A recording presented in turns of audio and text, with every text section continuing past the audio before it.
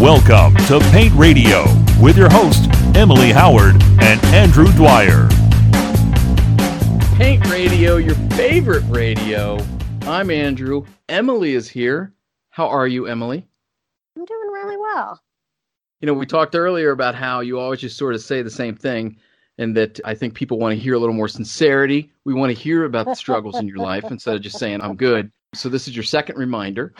And you're not going to do it again. We don't need to cry, but look, we all know there's tumult in your life, and we want to hear about it because we care. Anyone who listens to this knows that there's tumult in my life by just listening with you. That's right. Exactly. So the relevance of this will be apparent later. And the beauty of these is that I never tell Emily what it is I'm going to ask at the beginning of the podcast. And I just think that adds to the fun and the frivolity. I don't know about Emily. Especially. What is your athletic highlight of life? Because everybody has an athletic highlight, whether they're athletic or not. And it could be, a little hint about mine, it could be fourth grade dodgeball. Who knows? What comes to mind when you think of your athletic highlight? Oh, gosh. Probably learning how to roller skate backwards when I was 11. I'm very athletic. Was there some school function at the roller rink that you were prepping for? Was there someone you were trying to impress? I mean, I'm sure there was. But, it was like Friday nights at the roller rink. I grew up in Cincinnati. That was absolutely not a thing where I was growing up. Really? Oh, yeah. And so did you get to the point where you were just killing it? Oh, yeah. Backwards? Yeah. Oh, yeah. Pigtails? No. Okay. I mentioned dodgeball was not dodgeball. It was kickball. And back in my summer days, we all just gathered at the school for what we called summer school, but it was nothing but like kickball and wiffle ball. And I nailed a kid who was like twice my age who was trying to score from third. And I nailed him in the back of the head.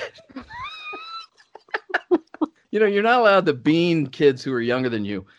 But older kids are absolutely fair game, and I drilled him, and I was like in fourth grade, and it was wondrous, and everybody was very impressed, and that was my peak.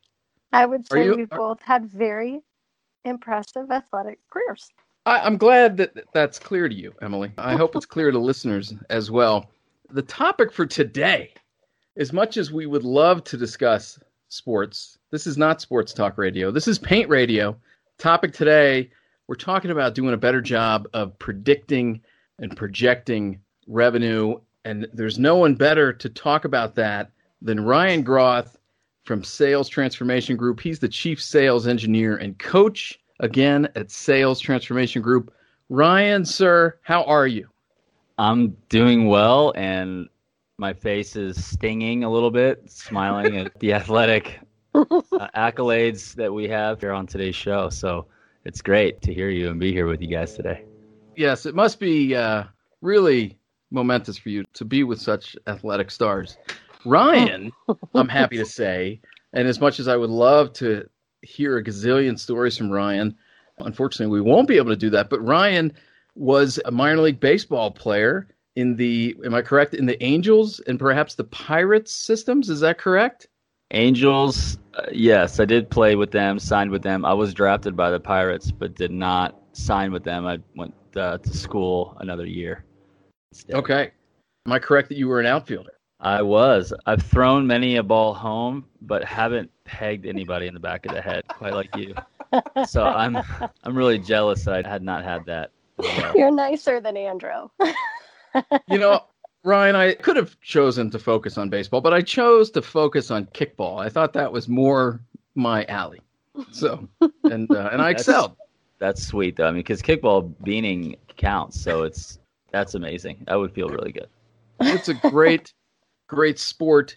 Are there any, and again, the answer can be no, but do you draw much on your athletic career when it comes to working with painting contractors and building contractors, because that's what you do, right? You help construction companies and contractors of many varieties build better sales systems, which, of course, as we're going to discuss today, includes projecting and predicting revenue better. To what extent, if at all, do you draw on your athletic career for that? Yeah, it sounds cliche, but business is a sport to me. Like whenever you're an athlete growing up and you start to play at a collegiate level, you're always competing. You're competing as a team, and an individually, you're contributing toward that team to win a championship. And there's just glory that comes with that, or if you play professionally, money that comes with that, and your performance ties to your potential and to make a great living, a great career.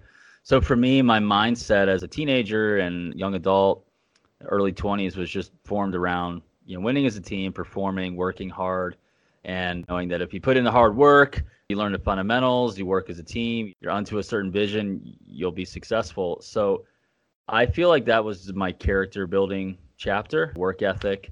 I decided not to just quit after high school, but I went further. And you just find yourself noticing the road gets lonelier as you look to be better. And so most people get distracted, or they're just not as committed, right? The commitment question. I think that when you look at athletes and you look at entrepreneurs, it's the same thing. There really are athletes that are just playing a different sport. And the sport is business. And in our industry, it's contracting. And so your league is really your local market, or the market in which you're trying to address, and your system, your philosophy, your culture, your technology, your analytics, your sales process, your sales, everything, your athletes, the way you pay them. The jury's out. You have the decision to decide how you want to create and form that and train and coach to that onto whatever it is that you want to accomplish. I think in sports, it's really easy because you're always competing towards something and you love it. And so in business, what I love is just being able to translate that mindset and kind of sharpen my own focus and create my own vision. And there's no trophy per se, but there's certainly impact or money or lifestyle or metrics that you can shoot for. So I think it translates really well. Not every athlete becomes a great entrepreneur just because they still are kind of living in that chapter or they haven't turned the page. And there's plenty of people who aren't really that great at sports athletically, but are incredible in business. But I think that for me, I definitely carried it over, especially like when it comes to working hard and understanding how high-performing teams function. And just overall seeing sports as an opportunity, a vehicle to find fulfillment and do what we can while we're here. I love that. That is tremendous. I mean, obviously there are some athletes who are just so talented that they can go pretty far on talent alone, with or without a work ethic. But obviously most athletes, they need focus, they need determination. And of course, the exact same is true for people who want to succeed at business. I mean, you and I haven't chatted before. I'm somewhat familiar with your work. And so I can imagine that when you are in front of either a group of contractors or even just one-on-one, you're able to really plug into that mindset that, look, you got to be willing to put in the work. Mm-hmm. Let's tap into that mindset and let's execute greatness and let's achieve greatness. I got to tell you, your answer was way better. I mean, I expected a great answer, but it exceeded my expectations. Nicely done, Ryan. Thank you. So how did you get started? What prompted you to get started in the, how would you refer to it, as the contractor consultation business? How do you describe your industry? Yeah, I love the trades, construction trades in general. My mom and dad divorced when I was young, so that was tough. Everybody who goes through, as the oldest child, you wonder why. And, that happened. And then my mom remarried. And so she remarried. They're living in South Florida, Boca Raton. And they started a construction business, ROI Builders, okay? And they're building remodels and building new homes. And I'm coming to visit them by living with my dad to South Florida. And as a teenager, I'm like, and the grass seems kind of greener. They got a house in East Boca. They bought a Jeep Wrangler, and they got a Jeep Cherokee. They got a boat. Like, this is sweet. And my dad, he was more of like a test engineer at like a tech company, got like a government technology company in Florida. So there was just way different types of environments that their home life was. But I would visit my mom and stepdad. Actually, I never shared this type of story on a podcast, so I'm glad you asked me. So what I did was I saw them succeed, and I'm like, cool, this is feeling like kind of the American dream. Life's good. We're barbecuing. We're fishing. And I just felt like great about that as a teenager. I'm like, this is awesome. I did love baseball, and I decided I would still remain very focused on that because they were always like, everybody was like, hey, just go to college, get your degree. And so I felt like that was important to do. But I did see that my parents, although they seemingly were making money, they also started to struggle. And when the recession hit, their business started to struggle. They were in debt to their suppliers. And I kind of witnessed failure in many regards of what I was hoping was the success would be a certain way. I witnessed the failure. Actually, their marriage didn't make it either. And for me, I was just like, ain't gonna happen. Like, I don't want to see that happen with me this go around. Like, no. So I went and played pro ball. I actually went and collegially. All that was basically solo. My mom had ended up divorcing. My dad was in a tough spot. And I was just like on my own, just trying to find a path through baseball to kind of start to realize some of the success that I think many people desire. And although baseball ended and it didn't translate to the glorious big league career and all that good stuff, I kind of walked away saying, what do I want to do from here? And I started to explore. I started a family and met my wife. We didn't have an idea how we would make money. We just both knew we would be as a team and figured out how to be successful together. And so I always was interested in business, but it wasn't until one of my friends who I'd met through my wife's friend, who was like about 8 years older than me, kind of became a big bro in a lot of ways, was very successful in business. And I was just kind of confiding in him. I'm like, man, we're about our first kid coming. I'm doing a bunch of baseball lessons for kids and I want to be successful. And I'm 25 about at the time, 26. And many baseball players don't transition well out of baseball. They're doing lessons forever, right? Or they never really find a way. Yeah. So when he spoke to me, he's like, hey, bro, I mean, if I was you, I would just get into sales. He's like, you're a competitor. You're a great communicator. If it was one of my other companies, I'd hire you in a heartbeat. And I was just like, wow, sweet. Like that gave me a boost of confidence because I saw somebody who I looked up to tell me something that I didn't know. Because at that point, I just thought sales was something that wasn't important, or you kind of selling something you didn't believe in, and all those beliefs about sales that people have when they're just exploring. And so I'll just cut to the chase. I met him. He ended up realizing I'm going to do it. Whatever I'm going to do, I'm going to do it. I was a pro athlete. I know how to work. He started to introduce me to like his network, which was all the more wealthy guys doing things the right way in business in South Florida. And that relationship ended up forming, and I met a roofing contractor in South Florida who was very sophisticated in his market.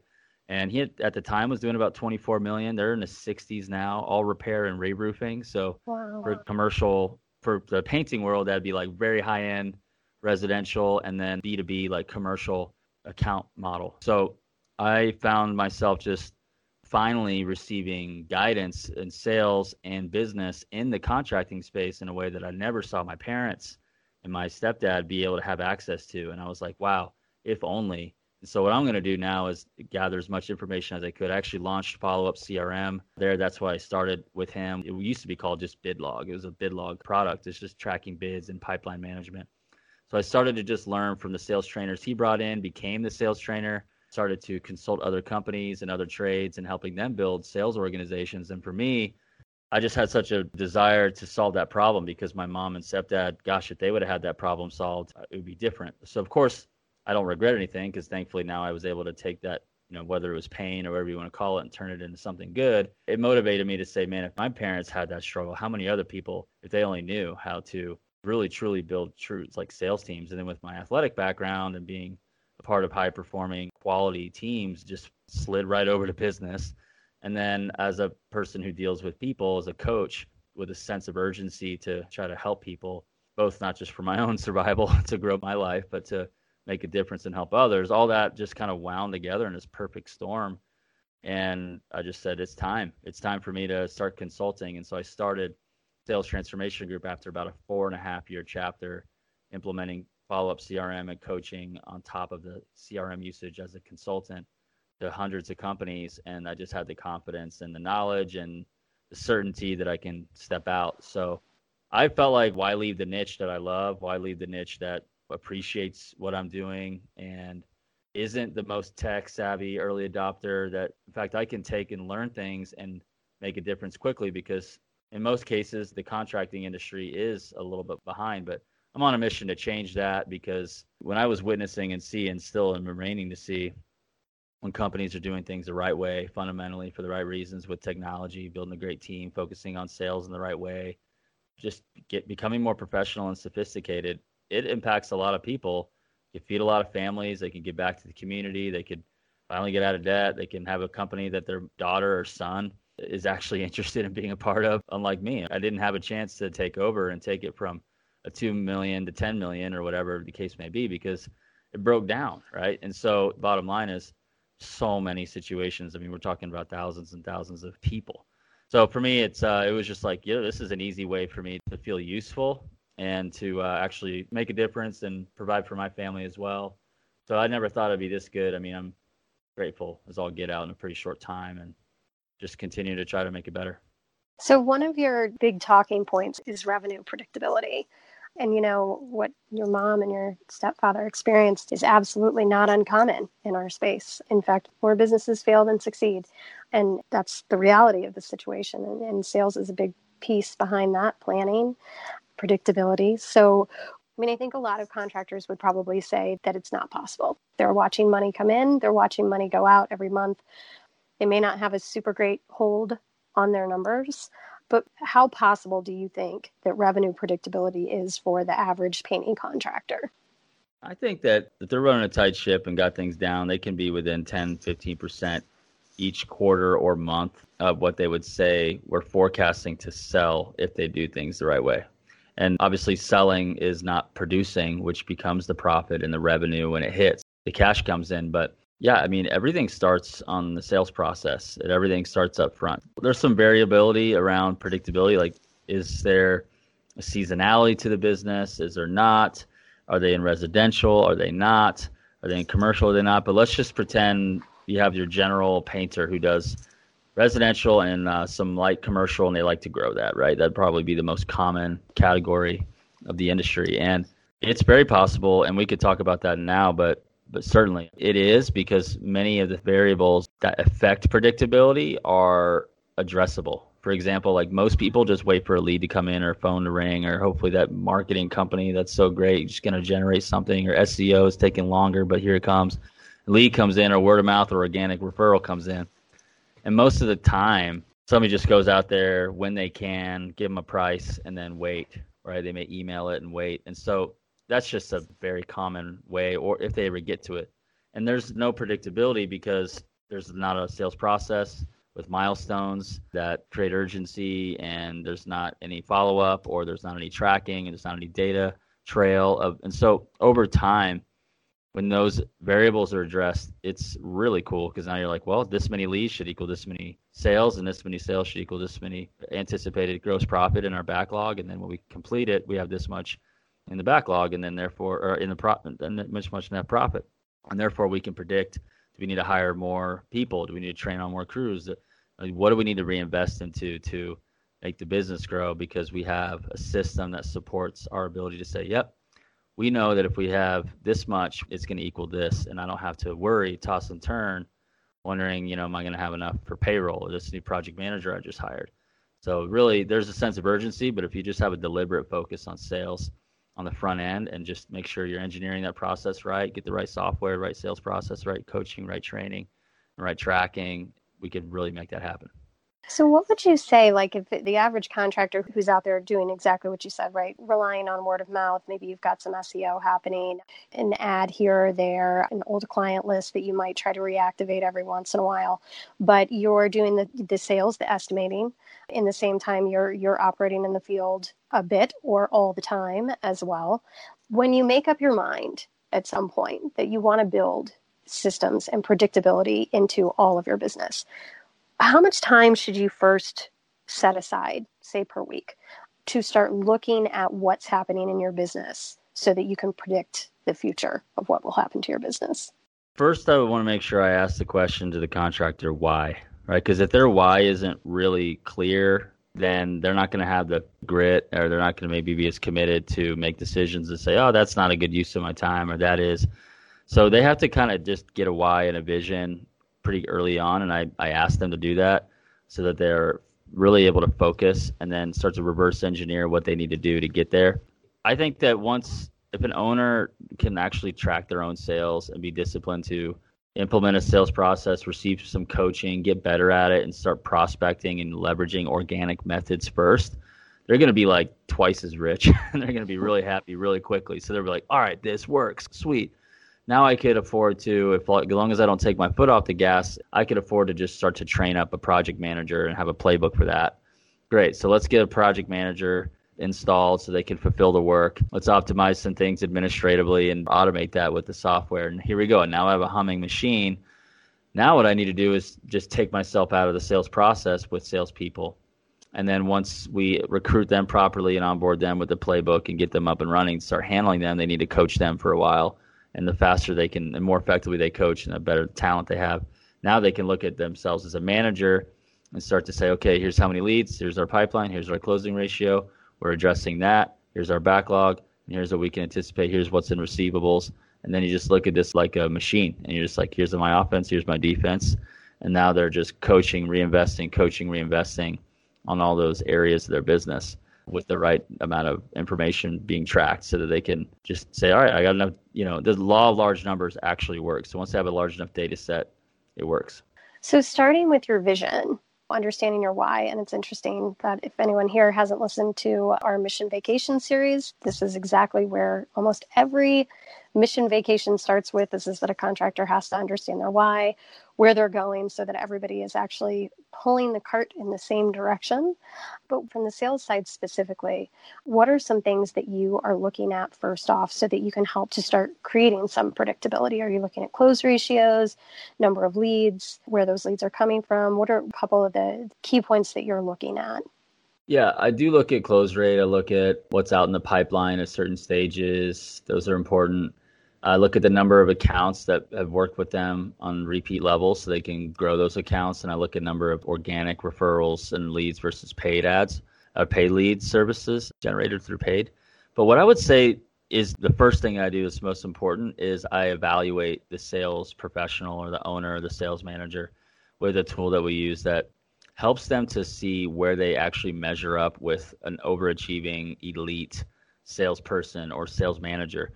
And what we do is we expose and highlight all their sales strengths and their hidden sales weaknesses that they didn't even realize they had that are locking them up. For example, one of those could be like how they buy. If they think everything over when they buy, when a prospect says they need to think it over, they're going to be super empathetic of that prospect saying they need to think it over. And therefore, they're going to accept the put off. And then you have that deal sitting there in the pipeline just kind of getting colder, right? Or that nothing ever happens versus a really good salesperson doesn't think things over too much when they make a decision. They're decisive.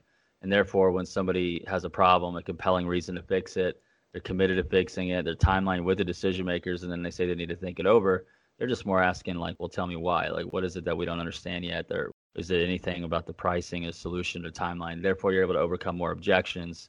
That's just one example. So what we do is we evaluate these salespeople or these owners, put them against an overachieving elite sales professional and show 21 core competencies and give them a red score, yellow, or green score. And what we want to do is if we can change the red to green, then they're going to be able to fulfill a sales process that allows them to have the ability to predict. For example, if they just show up, hey, that's cool, let me take a look. They don't ask any questions. They don't really find out what they want. They're not guiding them. They're not consulting them. They're not with the decision maker. They're not setting the tone. There's many variables, and then they just give them a price via email, and then they don't reply for a week, and they're wondering what happened. They're just kind of on to the next thing. Well, they can't predict their sales very well because they don't have enough information. They didn't track it. But if we get their mindset unlocked to removing what's holding them back from their ability to fulfill a really good sales process, which we actually have and we teach and we coach to that, now they're like, awesome. So every deal I have a structured approach. I know what milestones I'm going to hit. I can still be myself and be natural and not robotic. But therefore, I'm able to, by the time the proposal comes, it's either closed or I know if it's going to close or not. And then you do that enough times with a good close rate. Now you have a real sales athlete, like I say, being tracked on the scoreboard, and we just have some objectivity around things. Okay. Brian, when you're working with contractors and you're talking about the need and the process of forecasting, I'm sure you run into quite a few who say, nah, I don't need to do that. I'm good. My revenue is right where I want it. Let's skip to the next step. How do you convince them, or what do you say to them to get them to be believers about the need for forecasting? I'm pretty disciplined early stage to just ensure that I set the tone and let them know I'm going to ask them some questions so I can find out their current situation, what their desired situation is, see what areas we can address. So I say, hey, I'm going to ask you a lot of questions. I might even interrupt you at times to make sure I get somewhere so I can bring some value. And from there, we'll let you know what we have to offer, how it works and everything. And And you can let us know if you want to be a part of what we're doing or not, if we want our help. So we kind of like set the whole call up for them to be ready for us to ask a ton of questions. And they're excited because they agree to that. They're not typically pushing me saying, hey, I want to know this, or I want this, tell me the price. Because I, as a sales professional, I'm setting the right tone for an environment for them to answer my questions and for them to talk less versus me talking and talking about me. What ends up happening is when they say predictability or not having it's a problem, I just ask why, how they try to fix it, tell me more about that. Why is it a problem? How is it affecting them? And typically they're just just frustrated, and they're sharing how frustrating it is. And then I kind of relieve them of that emotion, and then I ask them about what they really want and what's the perfect situation look like. And then they're like, I want to be able to predict. I want to have a team that's doing this. I want to be able to spend more time with my kids. I want to be able to build a great culture. I want to be able to work on the business versus in it. And so now I have this frustrated, agitated situation. Then I have this desired situation. And then because I kind of put a GPS, like there's where you are, and then we just kind of GPS your final destination, and it's out on the table in a conversation, the gap or the line, the route to get there, they're hoping that we could give them the fastest line or the fastest path and that it would work. But at this point, they're thinking, I can't get there without help because I haven't been able to get there yet. Let me throw a sports analogy at you. And I'm serious. You feel free to shoot holes in this. Emily shoots holes in my theories all the time. So you should do the same. So when you talk about a baseball swing or a golf swing or tennis motion, good coaches talk about you have to have something that's repeatable. And my concept of that is that because when it starts to not work, when you get into the slump, you have to be able to understand why. And so if you have a repeatable swing and the mechanics of which you understand, and then something's off, especially when you talk about like a pitching motion, that you can dive into those mechanics and isolate the problem. Is that similar to why you need to be able to forecast? You need to understand your business and your process and how you ended up here so that when you end up somewhere you don't want to be, you've got the data right there. Let's dive in. Let's find out where you got off track. Does that make sense? Or Absolutely. Should I stop talking? You're on it, Andrew. Super solid. That was... and no, I'm 100% in agreement because business is not luck. Some people get lucky, but most people don't. You may get lucky once, but you won't get lucky like over 30 years, right? It's a cause and effect formula. And I think that there are the human elements, there's emotions, there's all these different variables, but if you can do your part and say, hey, I'm going to be faithful with what I can do, which is, you know what, here's the process. Here's why, and I'm measuring it, and I'm breaking it down. I could say, okay, what is it that is causing this? You end up being a lot more aware and a lot more savvy than just feeling frustrated and just saying, you know what, I just hope for the best tomorrow, and I'll just keep doing what I'm doing. It's like a person just swinging, and then missing, and never really finding out why they're not hitting the ball, but they keep doing the same thing. On the other side, an entrepreneur will just try a million things. And they'll just get kind of schizophrenic, right? And they'll just go all over the place, and they'll be like, well, I need to hurry up and hire this marketing company. I need to hire this marketing company. Or I need to hurry up and do this. Or I need to get this bookkeeper. You know what? This person seems to help everything, and they're going to change my life, right? Like, no one's going to change everything for you. Like, you're going to change everything for you. They just may influence or inspire you to do that. And I always want to position myself as more of a comrade and a brother, not a guru, right? Because I'm not going to change everything. You're going to be the one that does it. I'm just going to give you or ask great questions and challenge you and then give you some tools and then give you guidance as someone in your corner, right? Not the person that's doing it. So I don't know if that answers your question, but I'm connected with your statement. Well, so you talk about 5 steps to building predictability. You guys have kind of a 5-step outline there. Mm-hmm. Tell us about those 5 steps. Yeah, I think the first step is just making sure you're playing in the right environment. I like to call it Mars versus Maui. Like on Mars, there's like no oxygen and you can't breathe. There's no resources. There's like the oxygen you have to breathe is in your spacesuit, right? Versus Maui, which is literally where I moved to. It's like full of resources, like beautiful fruit trees. And so the first question I like to ask is, where are you trying to sell? Like, who's your client? And who Mars is the general contractor who loves to beat you up on price. It's the cheap homeowner who is super cheap and you got to like just try to basically make no money just to keep your cruise going and just to pay the bills, like versus Who you really want to work with are the Maui clients, who are the people who need your help, who have a problem, who are not professional buyers, who aren't really educated on what you do, that can tell you how to write the scope, or here's the spec, or here's how I want it. Like, they have a desire, but they're saying is, I trust this person to do it, and I want it done right the first time. And so when you're dealing with that type of customer and they're focusing on that Maui client, now because they're the expert and they're the advisor, they can command more margin. And in theory, they're the equal business advisor. Like, they're the trusted advisor versus just a painter quoting a job to the GC as a sub. You know what I'm saying? They're working direct, and they're working with owners of buildings, property managers who don't know anything about it. They just want it done right, or they're frustrated with somebody else who was unprofessional or did a bad job and things like that. And so when you focus on that, that's step one. Step two is, have a vision and a plan, and make sure that you know where you're going. And then we have any numbers, and we start tracking those numbers so we can, listen, you don't become like a sales engineer, Moneyball type player or type owner in 30 days. Like, that's usually, you need several sales cycles of data in there to make some decent decisions. But you need to make sure you start tracking. And then you want to have a sales process. So now that we have one, we're tracking and we have a vision, and we're focusing on Maui clients versus on Mars, where we're in a bid world, or we're just dealing with tire kickers. We just basically, now we have a sales process that's supportive of the milestones that we want, which is prospects to say, I'm struggling, or I'm frustrated, I'm agitated, I'm ready to do something, I'm committed. The actual decision makers are present. And so that we actually leverage technology like inbound forms, video sales letters, booking softwares. We teach them that. And then the salesperson themselves, whether it's online via, Zoom calls and or in person, they have the milestones that they know to fulfill. They've been trained, they've been coached to that. And then they give compelling presentations that's toward the problem, and they get deals done. And then their pipeline's being managed and measured if they're still pending and the decision's still out. And then you just coach. Just keep optimizing, keep becoming the best, and just consistently repeat, and just make small adjustments versus like have to change everything. It's all about like, listen, we have the leads, we have this tracking, we have the sales process. At this point, it's just making everybody better and making small tweaks, not rebuilding. So those are the main 5 steps. And at this point, you should have athletes heading in the right direction, being tracked, and predictable clients who aren't bidding you and shopping you out. And therefore, you're not competing on price, and you're actually dealing with people who care, who want help.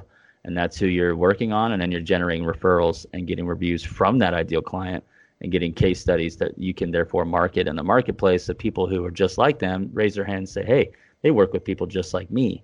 And therefore you get more of those good clients. Right. The right client yields more right clients. Absolutely. So we all know a very obvious sales mistake that contractors make here. And a couple of the ones that we've seen, right? Not answering the phone. Number 2, not showing up for estimates. Number 3, not getting the estimate in time. Besides that, what are some of the biggest sales mistakes that you see contractors making? So we're just going to give the fact that they actually showed up and responded and they actually delivered it on time, and we still have problems. So what we're saying is that's really good if they do those 3 things at least. It sounds you got to silly, start somewhere, right? No, we got to do that first. Good gracious.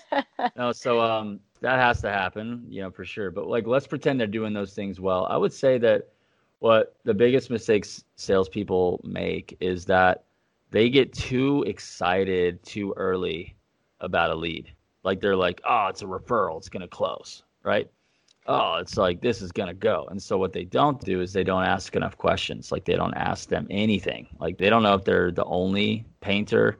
They don't know if they're one of 10. They don't know if they're being shopped out. They don't know why they're buying this, what they want, what they're hoping to accomplish. They just give a ton of free consulting. They don't really create any tension in like a natural, authentic way in which the homeowner or the building owner is like really excited for help, right? They're just like, sweet, well, how soon can you do it? And then they end up not doing it, and they realize that they weren't committed and they were just using their number for a better price, and they didn't weed out the tire kickers. Or even if they were remotely a tire kicker, they didn't really position themselves to create that value. And so that's a big mistake. Therefore, they're not able to sell value and charge more what they're really worth. And they're more focused on, they think they got to be a good, really, really competitive price to win the job versus charge what they believe that they're worth and make the margin that they want. So not asking enough questions, getting too excited, not being skeptical in a healthy way with prospects, and making sure that they kind of hit some milestones and answer their degree of qualifying level of commitment and measuring their qualification ability before they get all excited and start saying, here, we can help. And that doesn't take much more than 15 to 25, 30 minutes if you're really effective. It doesn't take a long time to discover and ask those questions. Most people just don't do it. And therefore they have more delayed closings, lower margins because they feel like they need to lower their price, things like that, and more think it overs and lower closing rates. So we just fixed that, given that they show up on time, they answer the phone, and they actually deliver on time. We fixed that. Now it's super dangerous. These people are selling higher deal sizes. This discipline is supportive of selling more commercial deals too, and then bigger residential jobs. Decisions are coming more quickly. You need to tie in some cool automation on the front end to help screen those tire kickers a little bit more through like quiz forms, questionnaire forms, and video sales letters and automatic bookings for speed. And then it's just a matter of more opportunities and your ability to fulfill them. He's the guy you want to talk to. SalesTransformationGroup.com. He also, Ryan Groth, was on a team for a bit with Mike Trout.